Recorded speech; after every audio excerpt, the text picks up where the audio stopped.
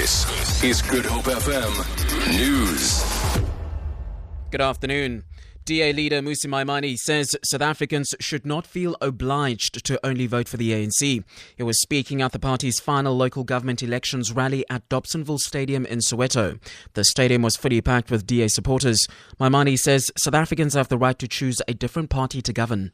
In a democracy, you don't need to be loyal to one party forever. Because when that party betrays you, you have the chance to punish it. A vote is not a tattoo. Just because you voted for the ANC in the past does not mean you must vote for the ANC forever.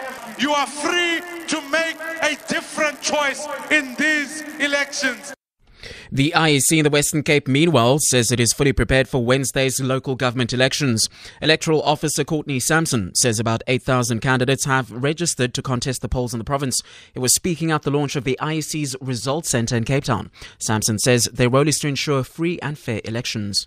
We have created an environment where each one of those candidates feel that when the people have voted, that vote has been handled in such a way that the result is a true reflection of the will of the people. So there will be disappointments, but that's really not our business at this stage. I think there are 7,968 candidates and there are 914 seats in the province.